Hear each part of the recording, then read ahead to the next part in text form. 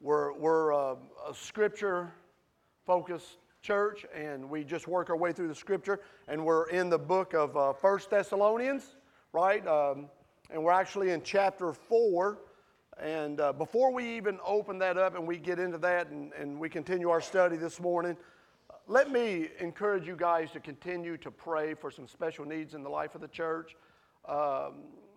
Pray for Mike Stennett, Billy Stennett's brother.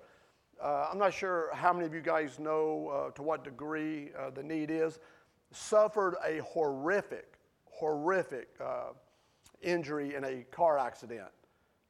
When I say horrific, life-threatening, obviously, just severe trauma, and he's still in a comatose state, and it's a very, very touchy situation. So continue to remember Mike Stennett. That's the brother of Billy Stennett, and Billy's a good brother here. Love him, part of our small group and whatnot. And also this morning, Becky and Tim Mathers, Becky's mother, Janine, is in the hospital. We were there yesterday at the hospital, and she suffered a massive heart attack. She's about, I think, around 75 years old.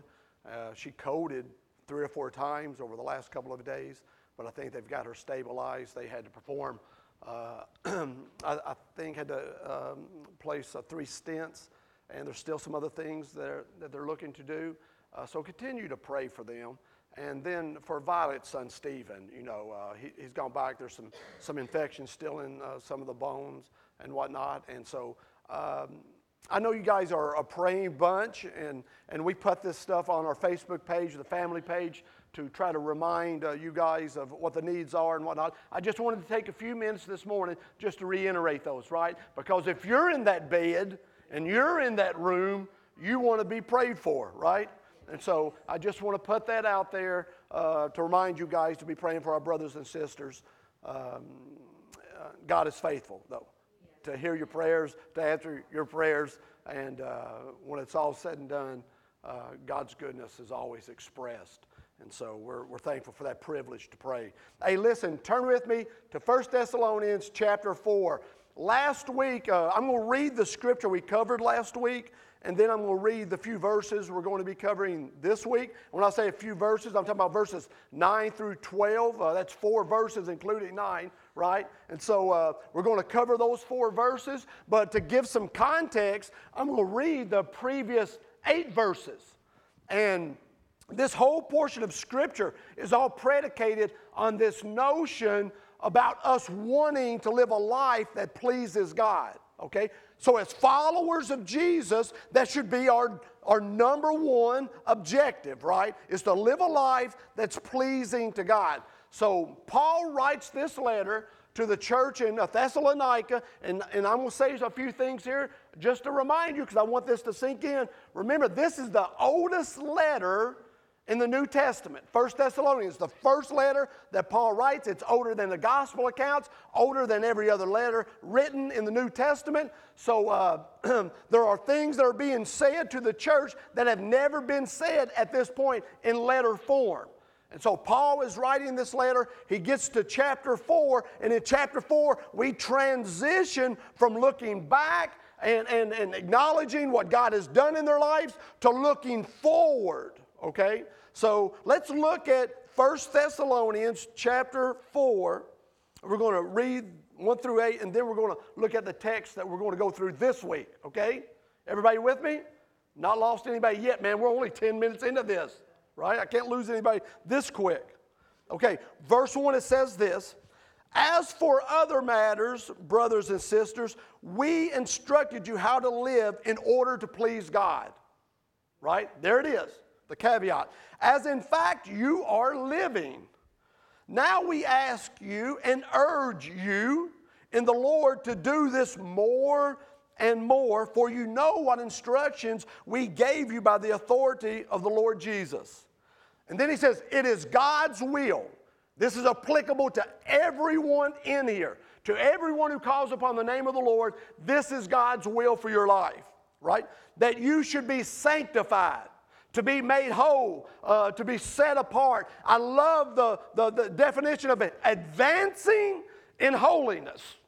You know, and that should be a part of our life. You know, you look at me 5 years ago, 10 years ago, and then you look at me today. Surely there's a measurable involved in my life and expressed in my life that would state to you, without me using words, that there's an advancement in holiness in my life, right? And all of us should have these measurables on display. And then the scripture says this. He got into some really tough stuff, but this is the stuff he was talking about in regards to being sanctified, considering the church, its location, and the culture surrounding that. He had to address some issues there in Thessalonica that we could, as a body of believers in America, say, without a shadow of a doubt, it's applicable, right? And he says this right off the bat, that you should avoid sexual immorality, that each of you should learn to control your body in a way that is holy and honorable, not in passionate lust like the pagans who do not know God. And in this matter, no one should wrong or take advantage of a brother or sister. The Lord, in reference to that, the Lord will punish all those who commit such sins, as we told you and warned you before. That's some really stout stuff. You know, sometimes we're enamored with the love and the grace and the mercy of God, but understand all of that, the mercy and the love of God is accompanied, His love is accompanied with discipline, right? Right?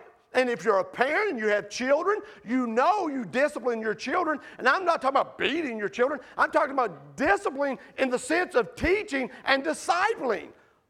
That's what this is. And sometimes it can be painful to teach and to correct, but it is necessary. And the scripture says God will do such a thing within the body. All right. He says, for God did not call us to be impure, but to live a holy life. Therefore, anyone who rejects the instructions does not reject a human being, but God. Right? And then he says, the very God. He's drawn a distinction right here, right? Between all the false gods of the Greek and the Roman culture. He says the very God who gives you His Holy Spirit. Now, they knew this was true. They had experienced this. There's a distinction being made here. He says, look, guys, these are the instructions given by God, the very God, your God, the God that has made Himself known to you, right? The very God who gives you His Holy Spirit. Now, this is where we're at this week, okay? As the scripture continues, Ronnie. And you're with me, right? If no one's with me this morning, Ronnie, you're with me, right? Okay. All right. Do I got somebody with me? Okay. Ben and Ronnie are with me this morning. Can I get somebody from this side just to balance the church? Okay. We got some balance going. Okay. And then 1 Thessalonians chapter 4, verse 9 reads like this. Now about your love for one another. Now watch this. This thing swings from a relationship with God, right? And now a life that pleases God is directed towards our interactions with one another, right? You'll see this. You can't love God and neglect and not love your brothers and your sisters, right? It's impossible. It's absolutely impossible. He says, now about your love for one another, we do not need to write to you. For you yourselves have been taught by God to love each other. And in fact, you do love all of God's family throughout Macedonia. Yet, once again, just like he urged them prior, yet we urge you, brothers and sisters, to do so more and more. Our children worshiping downstairs? I love that. And to make it your ambition to lead a quiet life. I know what you're thinking right now as I read that scripture. Trent, you have no chance. The scripture's directing us to lead a quiet life. You're about as loud as anyone I've ever seen or heard. Well, we'll get into that, and we'll see if there's not a way for me to escape that. We'll find out the actual applicable meaning of this. Right? And to make it your ambition to lead a quiet life, you should mind your own business and work with your hands, just as we told you, so that your daily life may win the respect of outsiders, and so that you will not be dependent on anyone. Anyway, let's pray. Father, in Jesus' name, today we have gathered in this place at 100 Hobson Way. At this location, the church has gathered in your name to open your word, to hear what you have to say to us at this given time, moment, and place. I pray, Father, that I would not be a barrier. I would not be a hindrance to what your word says today, but I might rightfully divide it, navigate it, and express it in a manner that honors you, that pleases you, that imparts strength, wisdom, and guidance to your people. Oh God, that our lives might please you. Father, we're all your sons and daughters who are gathered here in the name of Jesus, and we want you to speak to us through the lips of a vessel of clay. Oh God, you can speak, and we trust you to do that. In the name of Jesus, we pray and ask these things. And the sons and daughters of God said, amen. Amen. Okay. If you have your Bibles, you can turn with me. If you don't have your Bible, you don't have some form of a phone, iPad, whatever, you can follow along with us on the monitors. And we're going to start on verse 9, okay? This doesn't seem like a whole lot. Verse 9, 10, 11, 12, and then we're out. We're out, right? We're going to jump in these scriptures. We're going to dig in there. We're going to extract the truth of it. We're going to find a place to apply it in our hearts, and then we're going to go out there and we're going to live it, right? That's the objective, right? That's what we're going to do. And I'm going to follow you to make sure you're doing it, right? No, I'm not going to follow you. But that's what we're going to do, right? That's what we want to do, right? So let's look at this scripture, and let's open it up, and literally in your own hearts, I can pray. For me, I can pray for you, but I can't make decisions for you. So I would ask you, even in this moment as we begin to read this scripture, that you just open your hearts up, okay? And your minds. Let the distractions go and just listen to what God is saying through the Apostle Paul, okay?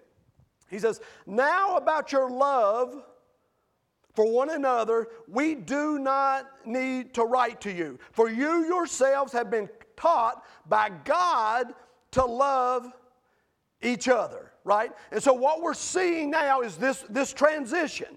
And he talks about your love for one another. Now, some translations will render that brotherly love, right? Some of the translations you might be reading this morning, instead of saying love for one another, it'll say your brotherly love. And it's the Greek word Philadelphia, right? Hence, we have the city of brotherly love, right? Philadelphia, right? So all you Eagles fans out there, none of you who are Eagle fans, you understand that is where that term Philadelphia for that city is derived from, the Greek Philadelphia, meaning brotherly love, okay? So he's talking about their brotherly love for one another. And this is what he says to them. He says to them, we do not need to write to you. Why would they not need to write to them? Because the next scripture says this, for you yourselves have been taught by God to love each other, right? Now here's the question that I have to ask you guys. Whenever we're being taught by God, because we're going to look at some ways they were taught by God, whenever we're being taught by God, one of the things that's absolutely necessary to be taught by God is to have an appetite to be taught, right? To have an appetite to be taught. I mean, you can come in there, man. You can sit under every sermon you want to sit under. We can go through the entire scripture, but in your spirit, in your mind, if you've put up a wall there, man, and you don't have a desire, an appetite to be taught, then you're not going to be taught. Now, listen, I've been to the doctor 2 or 3 times over the last 2 or 3 weeks, right? Back, elbow, all these things, this, that, and another. Now, you guys have been to the doctor. How many people here haven't been to the doctor? Okay, everyone's been to the doctor, so you're going to know what I'm talking about. You know when you walk into the doctor and they give you all that paperwork to fill out, and you're sick or you're broken or whatever else, and you're like, the last thing I want is paperwork, right? You know what I'm talking about? And man, they hand you that pen and the paper, and it's like 6, 7 pages. And you're like, oh no, can I just sign my name and just submit it? No, you have to fill it all out, right? But there's a questionnaire at the very beginning of the paperwork as you fill it out to help the doctor diagnose what's going on with you, what's happening, right? And one of the things that identifies that there's something wrong on the inside of you rests in one of the questions that are asked on that paperwork. And you know what the question that is asked on that paperwork? Have you lost your appetite? Right? Has there been a loss of appetite? And if you acknowledge that there's been a loss of appetite, the doctor immediately understands that there's something going on that's abnormal to create a loss of appetite. Something unhealthy is taking place inside you that you have lost your appetite.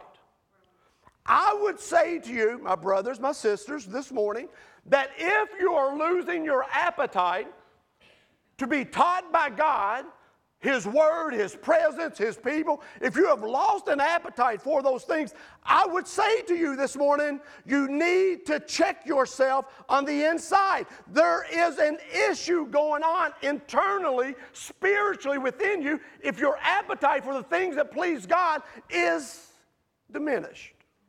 Right? We understand this, right? But Paul says to them something pretty unique right here. He says that you have been taught by God to love each other. That's a beautiful thing, isn't it? You have been taught by God, as though God had come down in Thessalonica and had a one-on-one class with them, when we know that's not what actually happened. So we're going to look at a couple of things, and we're going to move quickly through this.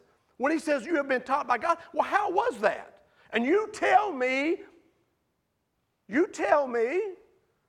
whether or not you have an appetite for these things or whether these things are taking place in your life. Okay?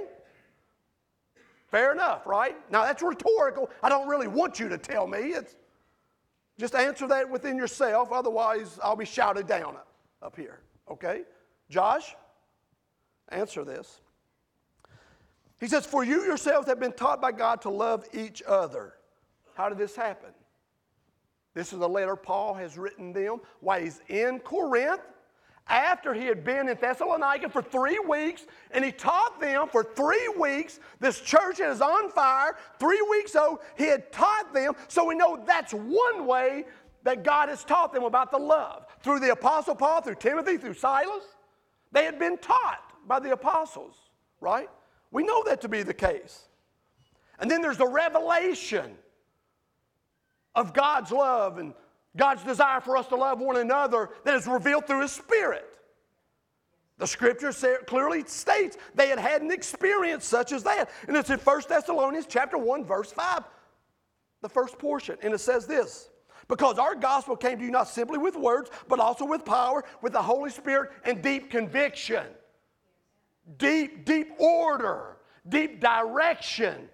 That's what he's basically saying right there. So you've had this experience with God. Not only our teaching, not only that, the Spirit of God, man, was moving amongst you, what? Verifying our teaching with power, dunamis. We've covered that, right? The explosiveness of God and deep conviction. And then there's another way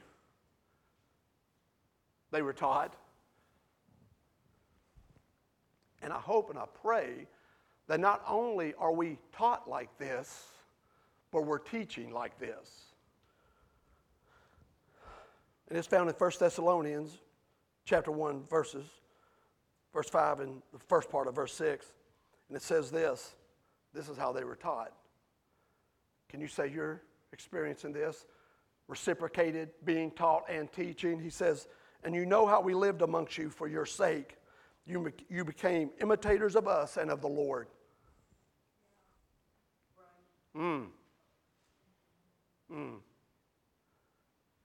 What kind of a teacher would I be if I could not speak to you?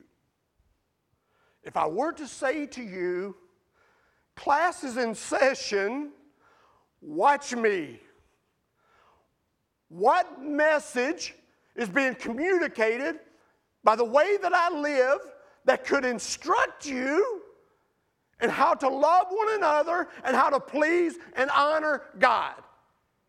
If I were a muted teacher,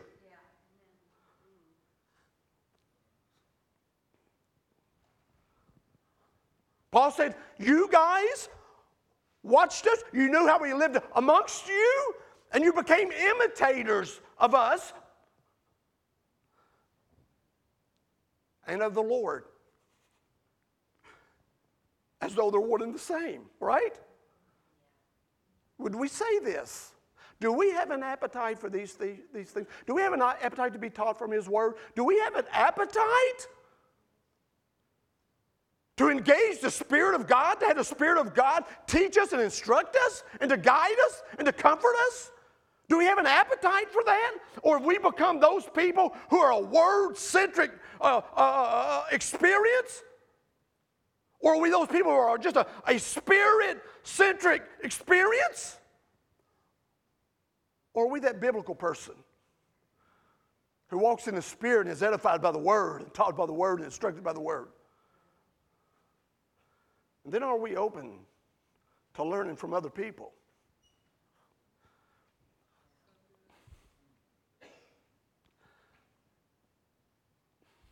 I'm telling you,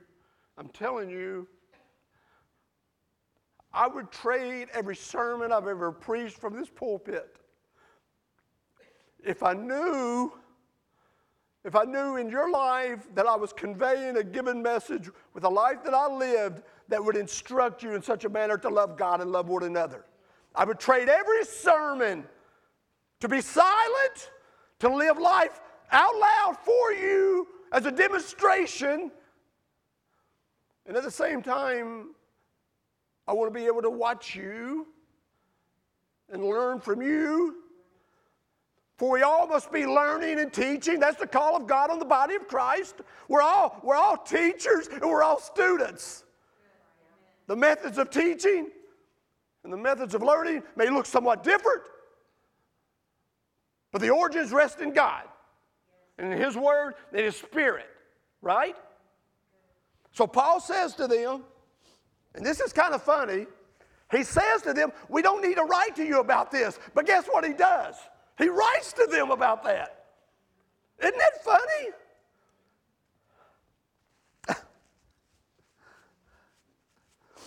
And this is what the Scripture says. For you yourselves have been taught by God to love each other. We cover those threes. So why does he write to them? What he literally just says right there, under the inspiration of the Spirit, I don't need to write to you about this, but I'm going to go ahead and write to you about this. The answer lies in our honesty. Because you know what happens? Sometimes we forget. Sometimes the momentum and the energy of the Spirit and the vitality of pursuing Jesus just becomes another daily hurdle that we leap over and say, yeah, we've done that, and then we allow life to just smother us. And so from time to time, even though we've been taught something, we know something, we need to be reminded. Unless I'm the only one who has a tendency to forget. And yet we ask ourselves, how do we forget that? How do we forget His love for us? How do we forget His direction for us? How do we? It's when we're overwhelmed and we're connected, we're too deeply vested in the peripheral things of life, man, and we've abandoned the main objectives. When I start to see people within the body who begin to fall into the concerns and the worries and the plights of this world, I understand the way that happens is that they have forgotten, have become disconnected, derailed to some degree from their focus upon God and His Word. It always happens like that.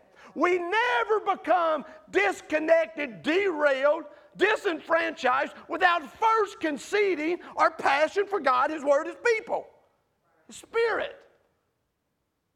It always happens like that.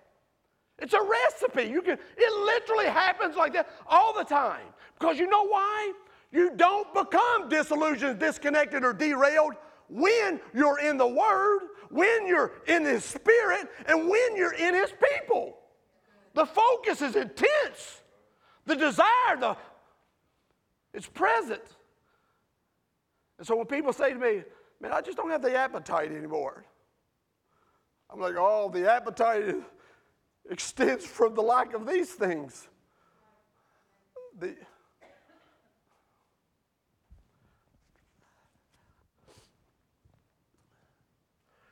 For yourselves have been taught by God to love each other. And he says, and in fact, you do love all God's family throughout Macedonia. Yet we urge you, brothers and sisters, to do so more and more. When he says, in fact, you do love, and your love extends beyond the borders, right? And the city limits of Thessalonica, and it extends all into Macedonia. Man, your love there's been commentary on your love from the Philippian church, from the Berean church. Man, your love is pronounced. It exceeds. It's commendable, right? He's basically saying to these guys, man, you're living out this Jesus-type love. And this Jesus-type love is a new love. It's a different type love, right? John chapter 13, verses 34 and 35, Jesus says this. And this is what they're living in, walking in, experiencing. He said, a new command I give you. Now listen. When Jesus says in the gathering of his disciples, and he pulls them guys in, after washing their feet. Remember this? Man, death's coming for him. There's a lot on his plate. And he says to them as he gathers the boys in, he says, a new command I give you. At that moment, man, ears go up. And he says this, listen, love one another.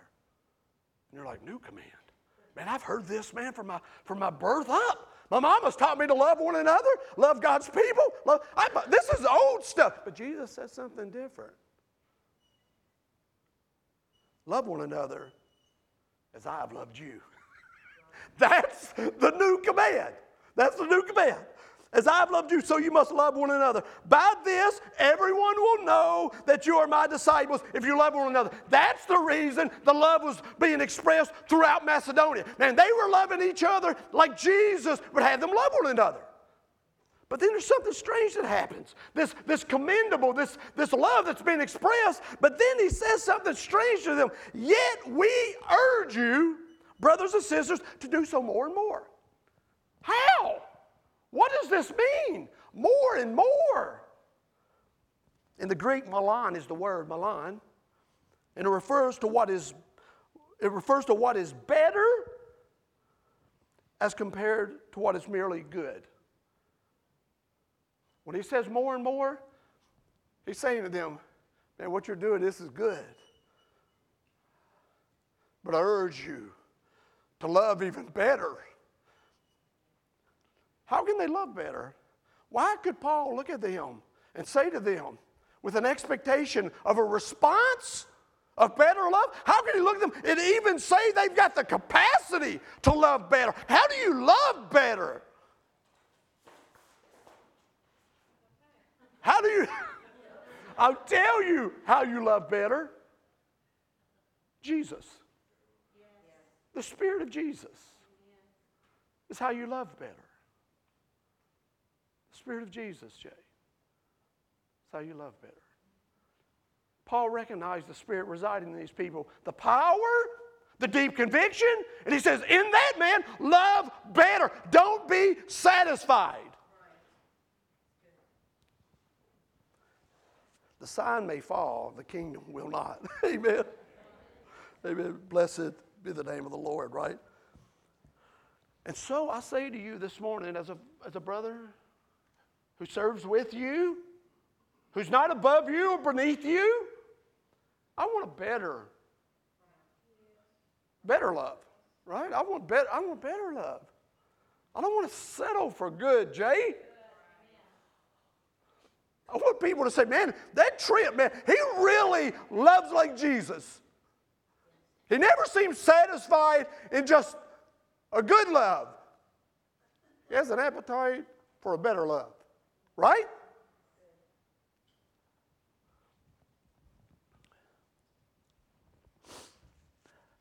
And we have this charge given to us to take through His Spirit a good love and to fan it into a better love. And you say, well, how do we do that as followers of Jesus? It takes spiritual discipline to do that. To take the gift that God has put in us, His love, and to fan that thing and to intentionally engage and to do whatever is necessary, pouring the kindling and whatever fuel God provides to you to increase that love. Right? It's a spiritual discipline. So when the Spirit is placed in us, we don't neglect it. We're in His Word. We're in His Spirit. We're with His people. The disciplines. The Apostle Paul writes to young Timothy. You remember this? And he says to him, for this reason I remind you, listen, to fan the flame, the gift of God. To fan into flame the gift of God which is in you through the laying on of my hands. For the Spirit God gave us does not make us timid, but gives us what? Power, love. And some scriptures will say a sound mind. Sophronismos literally means self-discipline. One of the fruits of the Spirit is what? Self-control. And he is saying to him, to Timothy, I know God placed this in you, and it's a gift of God. But it's incumbent upon you, young Timothy, to fan the flame, man. And so I just say to you this morning, are you fanning the flame? Are you engaging in the things that make the love of Jesus better in your life?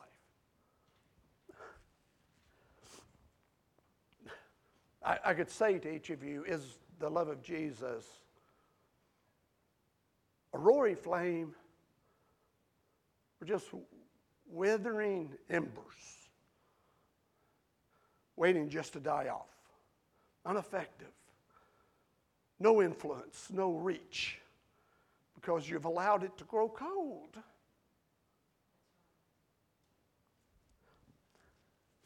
And then he says this, and this is a portion of Scripture that I alluded to earlier.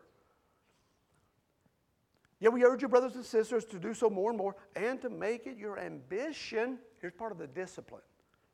To lead a quiet life, you should mind your own business.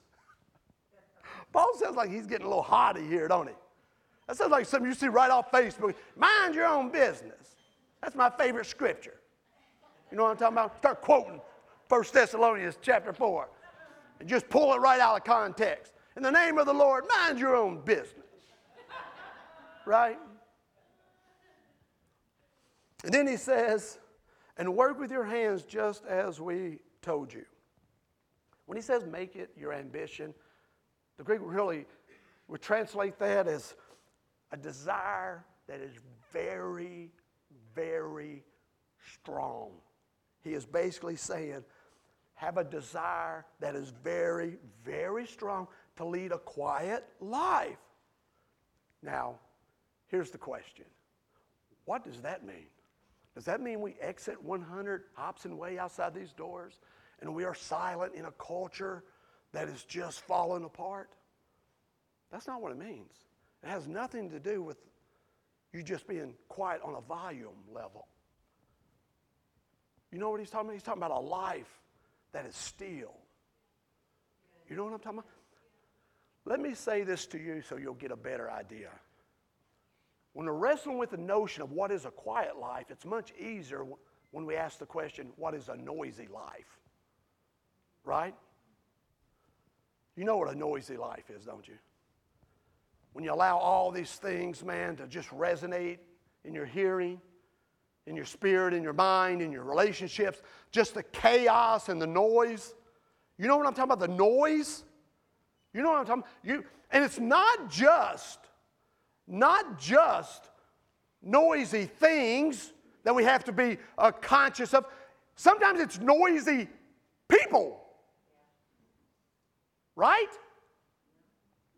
And you say, well, what's a noisy person? A noisy person typically invites themselves into your lives saying things similar to this. Did you hear? Did you see? Did you know? Then all of a sudden, the stillness of your life, focused on God, all these things are being invited in through the engagement into things that what? Produce nothing but noise in our life. You know what noisy things produce in our life? A loss of appetite. A loss of appetite. There is probably no noisier thing than the social platforms in which we find ourselves engaging in from day to day.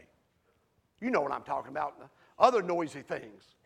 You know, when you have a stillness in your spirit, man, and all of a sudden, before going to bed, instead of just resting in God and being still, you say, well, let me check out what's going on a global front. Let me jump on Fox News. 5 minutes later, you're on Ativan or some other sedative. Your noise, or let me jump on CNN or MSNBC, or let me jump on The Blaze, or let me jump on, and all of a sudden, man, the peace that you had has been compromised, and the noise just floods in, and then there's despair, concern, worry, fear. And the whole time God is wanting to give you peace and solace and comfort. And we've chosen noisy things, right?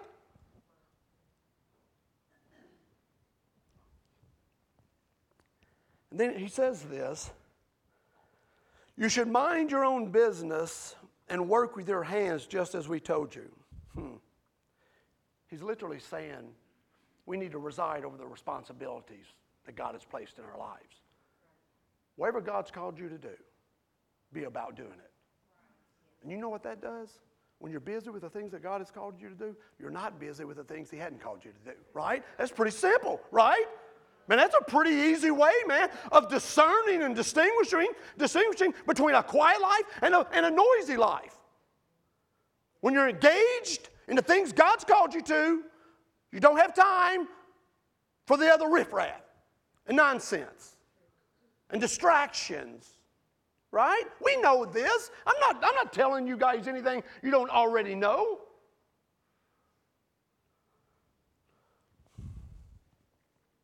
And he says this, and work with your hands just as we told you. Now, I want to give you some context to this, all right?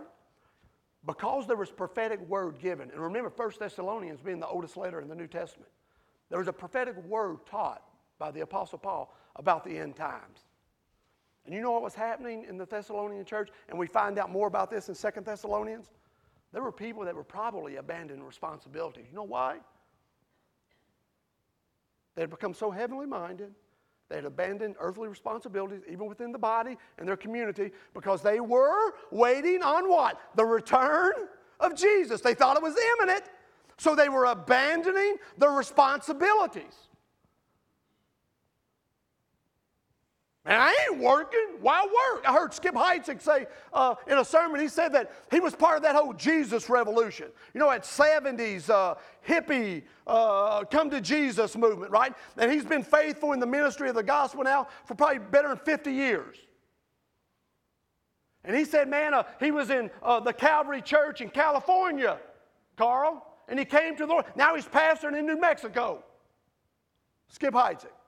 And he said, man, I came in, I fell in love with Jesus, I was hippied out, I was a surfer. He said half of the people had long hair, they were hippied out too. They had fallen in love with this, the mystery of who Jesus was, delivered to us, man, during this great revolution, this movement. And he said, all of a sudden, man, all of my friends, man, literally were disengaging from society and responsibilities. And he said, and I was one of the few who said, I'm going to go to school and I want to be a doctor. And they said, why are you wasting your time going to school? Jesus is coming back. Well, 50 years later, he's still pastoring the church, and those people are probably still working at Mickey D's. Why? Because they did not occupy. That's what Jesus said when he was telling the parables. Occupy till I come. Maintain your responsibilities. When we forsake our responsibilities that God has called us to, we lose our appetite. All right, let's try to move through this. We got people all the way from Georgia. They got to get on the road.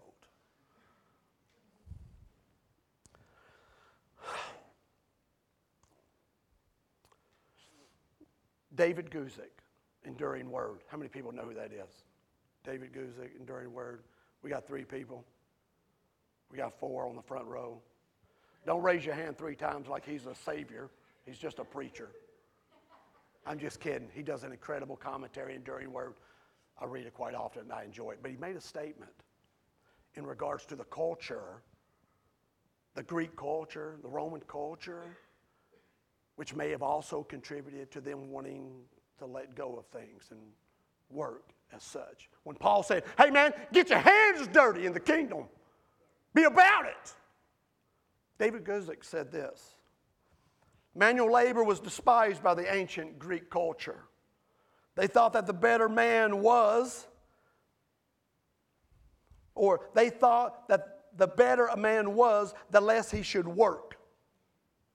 And in contrast, God gave us a carpenter king, fishermen apostles, and tent-making missionaries. Men whose hands, women whose hands, followers, who are dirty in the business of the kingdom.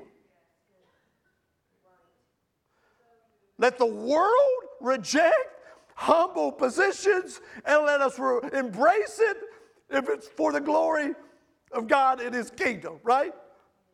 May we be humble people. And that's what Paul was telling them, man. Regardless of what the culture's saying, regardless of what you're thinking, man, stay busy about the kingdom. Be about the kingdom. Have your hands invested while you're quiet and still at the same time, right?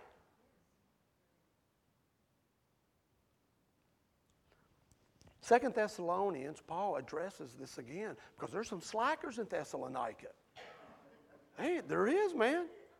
And guess what he's addressing here? He ain't addressing the world in Thessalonica. He's addressing believers in Thessalonica. And you know what he writes back to them? After he writes this letter, he writes back to them because apparently the Spirit had given him the unction and the inspiration to go back and reiterate this. And you know what he writes to them in 2 Thessalonians? Well, you will in a couple of weeks, so we'll be there again. This is what he says to them. In the name of the Lord Jesus Christ, we command you. Not optional. We command you. You guys in the military, you guys know, when a command comes down from up here, you follow the command. Or you're insubordinate and you get disciplined. He says, in the name of the Lord Jesus Christ, we command you, brothers and sisters, listen, to keep away from every believer who is idle and disruptive. You know, you see this, right? It's the guy who's done sowed the farm because Jesus is coming back, and then you're over there occupying until his return. And he's coming over here while you're doing your stuff. And this joke is over here coming into the realm that God has called you to, and he's saying to you, another believer, hey man, why are you wasting your time doing that? I ain't gonna waste my time. And the Apostle Paul literally says, keep away, stello in the Greek. It means, listen, to restrain, to withdraw from. Let me give you a piece of advice in kingdom building, okay? And understand when he says to keep away, he later says in 2 Thessalonians, for a brother who is idle and disruptive, to warn them. So what he's basically saying when he says keep away is don't partake in that. When you do engage them, warn them of the error of their way. If Paul could say it, he'd say, warn them of the error of their way. You know why, Kathy? Because they're losing their appetite. They're losing their appetite. This is what the scripture says. Keep away from every believer, right, who is idle and disruptive.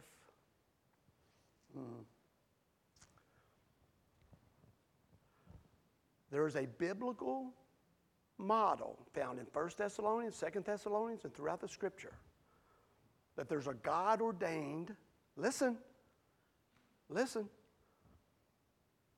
establishing of boundaries within the relationships of your life.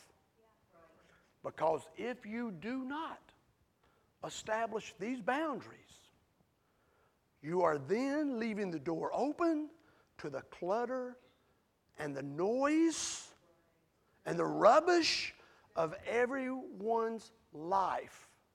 And he's referencing believers. So what does that say to you and I? That you can be in Jesus and be noisy. And if you want to live the quiet life, you're going to have to understand what boundaries are. And you and I know exactly what I'm talking about, right? I ain't talking about cutting people off, but we had to set up some boundaries, some margins. They can only come in so far. You know what I'm talking about? I'll talk to you at the fence in my yard, but I can't get you into my kitchen table. It's in too deep. You got too much influence into my home. The noise has entered. I can't let you in there. But I'll talk to you at the drive. I'll talk to you at the street corner.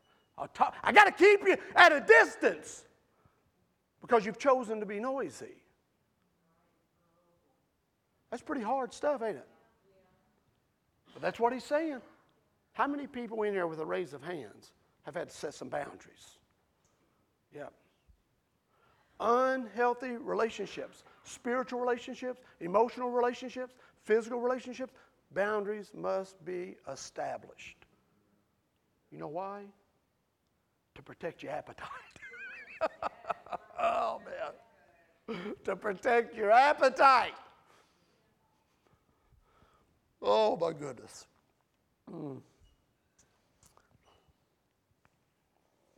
Then he says this. It says, so that, this is the reason all this is happening. He said, to keep away from every believer who is idle and disruptive, right? That's what the scripture says, right? And he says, listen, so that, there's a reason, your daily life may win the respect of outsiders. He's saying what you're doing, maintaining an appetite, creating boundaries, is gospel-oriented. It's about establishing a relationship with the world, the outsiders. Why? That you can convey the gospel with validity. That they don't look at you in a shameful way. As a matter of fact, I said this to Clark Evans. Where's Clark back here? There, wave at me, Clark. Not that bunch. You back there like he's fanning me up here, trying to cool me off. Clark Evans started his first job about a year ago, didn't you, Clark? Me and his mom were not wagering people. I had $1. He quit within a week. She had $2 the last month. Just kidding. But I told Clark Evans as he engaged in this new job. I said, Clark, man, I said, you're going in. He's a young man. He's wanting to be a physical therapist. But I said, you got to stay busy with your hands. You got to work, man. You got to pay your bills. You got to be real. You got to be honest. I said, when you go into the workplace, Clark, as a representative of Jesus, we talked about this. I said, man, you're the best worker. You are the best worker. You are the hardest worker. You work longer. You come to back from break sooner than everyone else does. You don't leave before everyone else does. You don't give ground to the enemy to blaspheme your witness of our King. So when you go into that atmosphere, man, that is preaching without a sermon. Right? You're doing.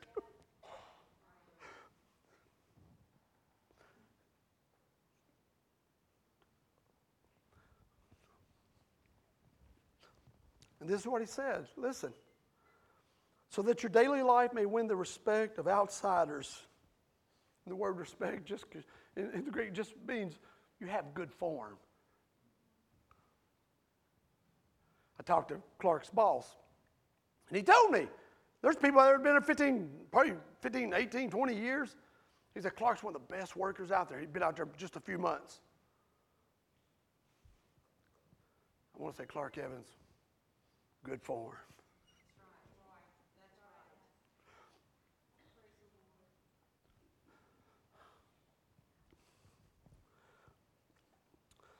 So that you may live, or so that your daily life may win the respect of outsiders, listen, and so that you will not be dependent upon anyone.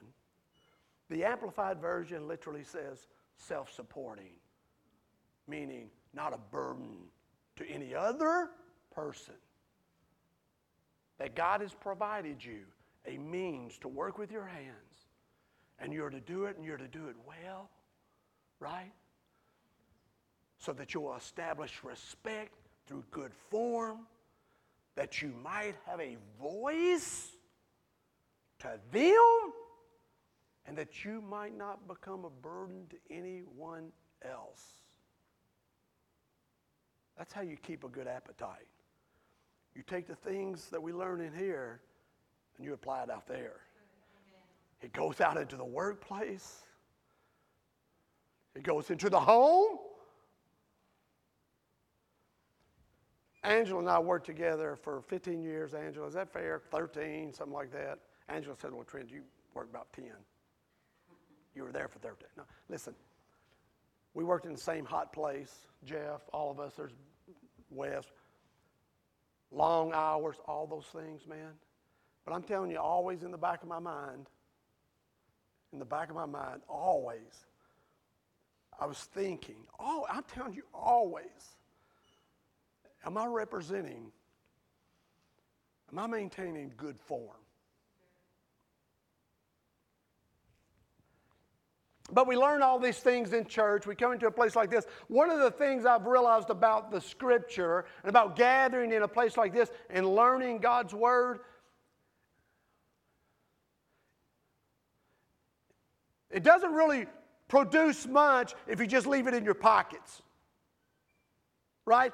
And you just go out with notes or hearing, and it's just in your pocket. As a matter of fact, I had just gone to the doctor a couple of weeks ago. Kathy knew I was in bad shape, wasn't I, Kathy? I was about to tap out, man. My back was jacked up, right?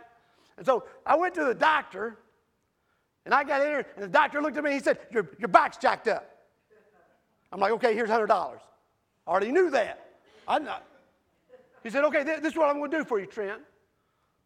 He said, I'm going to give you some naproxen 500, just an anti-inflammatory. He said, I'm going to give you some psychobenzaprine. It's a muscle relaxer. Helps your back kind of get back into place. My brother's sitting there saying, he knows he's had some muscle strains, right? He said, this is what I want you to do. He said, give it about 5 days and it'll work fine. And it'll have you back on your feet. So I took that prescription, both of them. I put them in my pocket. And I went out to the car. And I sit there, I had those prescriptions in my pocket. My back didn't feel any better. But I had the prescription. You know what I had to do? I had to go out to old pharmacy. Had to get out of the truck, back hurting. Walked in the pharmacy, hobbling. Found the pharmacist, gave him the prescription. Waited. Got the prescription filled. Walked back out to my car. Went home. Opened up the medicine. Took it out and consumed it.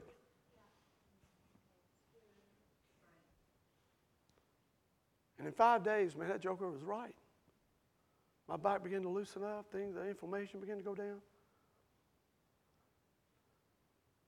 But it wasn't the prescription that helped me. Right? You know that, right?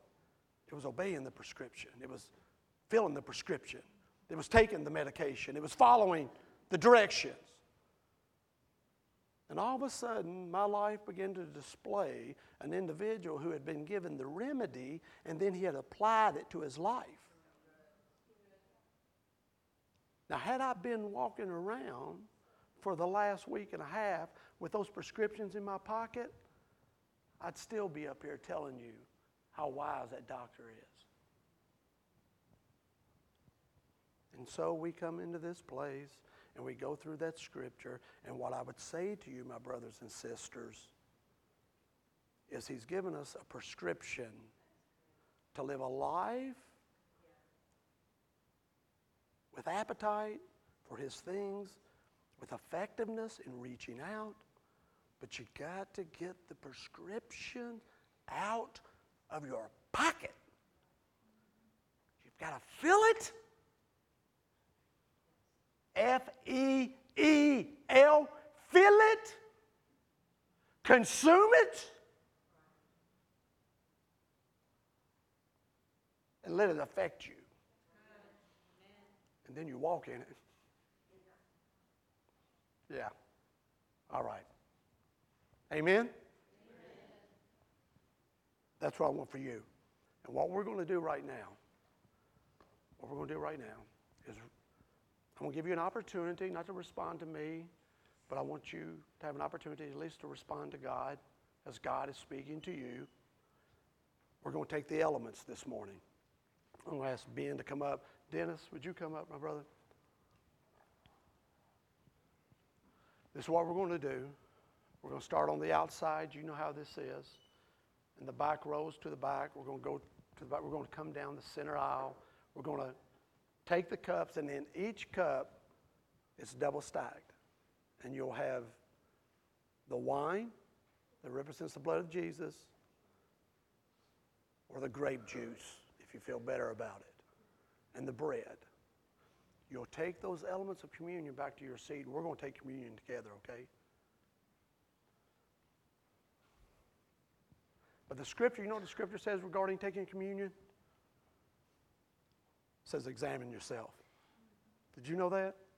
Examine yourself. So I'm going to pray. Those on the outside are going to come around. And let me say this to you. I don't care if you're a part of the TDC or not. If you're in Jesus, if you're in the family, if you're a follower, a lover of our King, the Carpenter King, I would beseech you, I'm going King James on you, beseech you to partake of these elements. Because they're for you. A follower of Jesus, they're for you to remember Him. And may today be a day that you ask God to give me a greater appetite for the things that honor you, and work through me in a greater way to expand your kingdom and to bring your name glory. Right? When the back rows on the sides are through, then we'll start in the front rows in the center, going around and coming back.